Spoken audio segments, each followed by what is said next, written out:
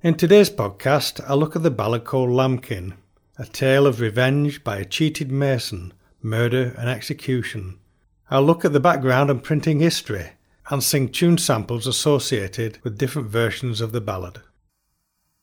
Says the knight to the lady, I'm now going out. Beware of cruel Lincoln, whilst I am gone out.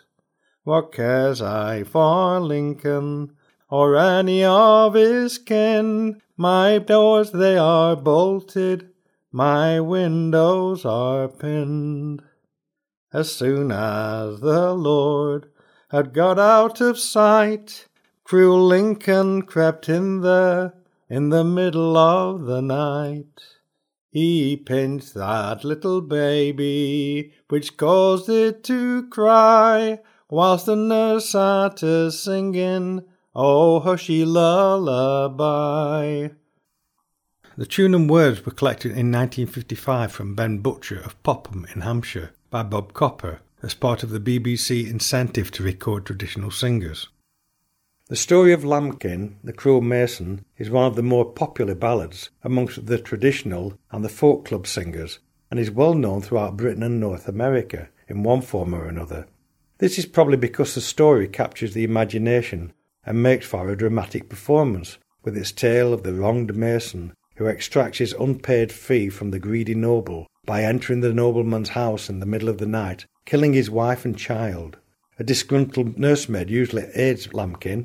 She shows no pity for a doomed mistress, and in some versions she encourages Lamkin to go through with the evil deed. Annie Gilchrist distinguished two tune and story pathways, one Scottish and the other Northumbrian, in respect of the Lamkin ballads. In the English and American versions of the ballad, the occupation and revenge motif is absent. Lamkin is often portrayed as a form of bogeyman, sung to frighten the audience. The song is thought to date back to the 15th century, and it's generally accepted that the ballad is Scottish in origin. It possibly refers to an actual event, although its true location is not actually known. Balweary in Fifeshire is one of the more popular named locations. This is based on the name of the nobleman as being Lord Weary, who is a lord of Prime Castle, but the name changes according to the locality of the singer. There's also Lonkin's Tower in Prudhope, near Ovington-on-Tyne, where Long Lonkin, a local villain, took residence in the ruins of a tower near Welton Hall, and decided to rob the hall when the owner was away. The story follows the English ballad plot quite closely. It should be noted that in Scotland and the English border counties, Lord Weary is another name for the devil. Professor Child, in his collection English and Scottish Popular Ballads, tells us that the true name of the mason was probably Lambert Lincoln, and that the source singers generally agreed that the term Lamkin was applied in derision at the meekness with which the builder had submitted to his injury. In an essay written by Annie Gilchrist and published in the Folk Song Journal of 1932, she put forward a reasonable argument that the name was Lamkin, a diminutive of Lambert, a common Flemish name, and that in the 1500s there was an influx of Flemish masons and wool merchants working in the eastern part of Scotland. If the song relates to a true but forgotten incident, it may well involve a Flemish builder. Whatever the origin of the name, Lamkin has generally been used for his name. The ballad was first published in David Hurd's Ancient and Modern Scottish Songs in 1776. The English version of the ballad was printed by Pitts of London on a broadside sheet between 1819 and 1844 under the name of The Lamkin, but it had been collected earlier and was retained in manuscript form prior to this. These can be found in the child collections of the ballad. The first printed Scottish tune was in Traditional Ballad Airs, edited by William Christie in 1876. It's Lamkin was a mason good, as ever built with stone. He built Lord Weary's castle, but payment he got none. Oh, pay me, Lord Weary, come pay me my fee. I cannot pay you, Lamkin, from Mungang o'er the sea. Oh, gin ye winna pay me, I hear she'll make a vow, before that you come home again, ye shall of course to rue. Lord Weary got a bonny ship to sail the salt sea foam, bade his lady well the castle keep, aye till he should come home. But the Norris was a false limmer, as ever hung on a tree. She laid a plot with Lamkin, when her lord was o'er the sea. She laid a plot with Lamkin, when the servants were awa', let him in through the window, and brought him to the hall. There are a few Scottish tunes to accompany Lamkin, but there are a wide variety of tunes, both from England and Ireland and North America. Of the 33 tunes printed in Bronson's Tunes for the Child Ballads, the bulk of examples are from North America. Miss Gilchrist believed that the Scottish line of the song was taken into the Appalachians in North America, whereas the Northumbrian line circulated around England and was brought into the northern parts of America. She also noted that the English versions tended to omit the first 4 verses, which defines Lankin's trade, and the fact that the lord owed him money but would not pay up. This version of the ballad line tends to support the Northumbrian Long Lankin story of the robbery gone wrong, or for some unknown revenge. Whether the Northumbrian version used the existing Lamkin story as a framework for a local legend, or the Scottish singers heard the Northumbrian ballad and adapted it to some now unknown local legend, is in the realms of speculation. Oh, nurse, how you slumber, oh, nurse, how you snore, you leave my son Johnson to cry and to roar. I've tried him with the milk, I've tried him with the pop, come down, my fair lady, and rock him in your lap. My lady came down, she was thinking no harm. Long Lankin stood ready to catch her in his arm. Here's blood in the kitchen, here's blood in the hall, here's blood in the parlour, where my lady did fall. Long Lankin was hung on a gibbet so high, and the false nurse was burnt in a fire close by. That tune and words was taken down in 1909 by Cecil Sharp from Sister Emma of Clewer in Berkshire. This version was printed in the Penguin Book of English Folk Songs. What is the purpose of Lankin's crime? This question has raised debate among scholars of this ballad. Several theories have been put forward, all with good arguments. The following are a summary of the more popular ideas. First of all, pure revenge against the landowner for non-payment of his fee for building the castle. After all, modern builders often get caught out this way. The law still seems to protect the guilty party against the tradesman. They are often forced into more subversive methods to collect their fees. Second, it was necessary to have a sacrifice within the walls of the castle as a protection against the evil spirits. It did not protect the lady or the child against Lamkin. Third, Lamkin is a symbol of the devil, and those who make bargains with the devil must be prepared to pay or suffer the consequences. Fourth, Lamkin was a leper, and it was thought in the past that bathing in innocent blood was a cure for the disease. Fifth, it's a symbol of the peasants' revolt against the nobility.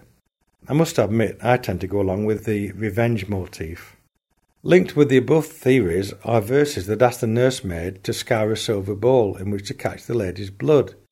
Some of the ideas put forward are as follows. First, as part of a ritual to protect the castle, the Flemish masons were reputed to mix blood with the plaster. Second, the heart's blood is connected to the soul, and catching the blood in a clean bowl helped the soul of the murdered lady. Third, superstition that to spill the blood of nobility onto the ground brings about bad luck. Fourth, to hold the blood of the baby before Lamkin, the leper, bathed in it. As with all these hypotheses, you pay your money and you take your choice. As in most of the older ballads, the origins have become somewhat vague and unimportant.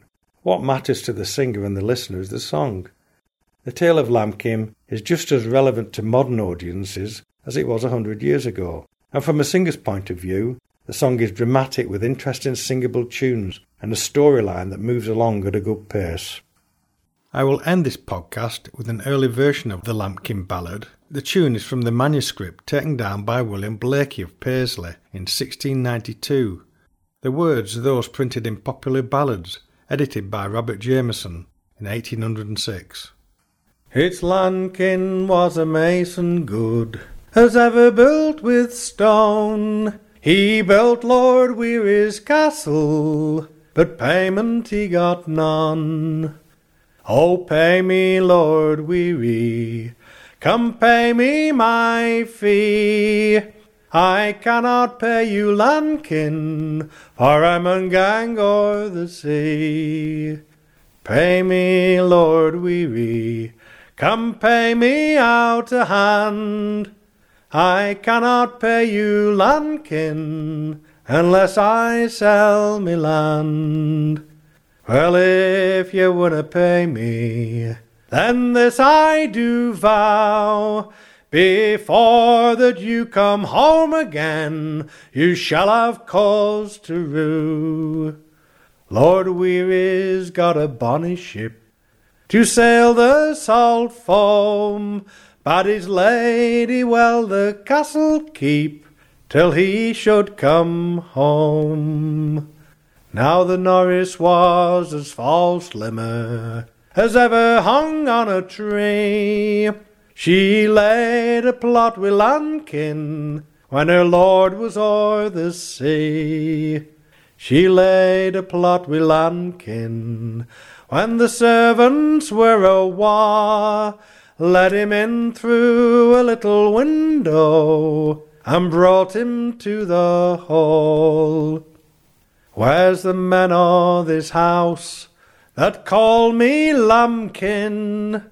They are at the Barnwell thrashing, 'twill be long ere they come in. And where's the women o' this house that call me Lamkin? They are at the Barnwell washing, 'twill be long ere they come in. Where's the bairnies o' this house that call me Lamkin? They are at the school reading, 'twill be night ere they come in. Then Lamkin's taken a sharp knife that hung down by his gear, and he pricked that little baby a deep wound and sare. And Lamkin he rocked, and the false Norris sang, from every bore of that cradle the red blood out sprang. Then up spoke the lady as she stood on the stair. What ails my babe Norris? His greetings so sair. Oh, still the baby Norris, oh, still him with the pap. Oh, I cannot still him, lady, for this or for that. Oh, still the bairn Norris, oh, still him with the wand. I cannot still him, lady, for all his father's land. Oh, still the baby Norris, still him with the bell. He werena still, lady, till you come down yoursel.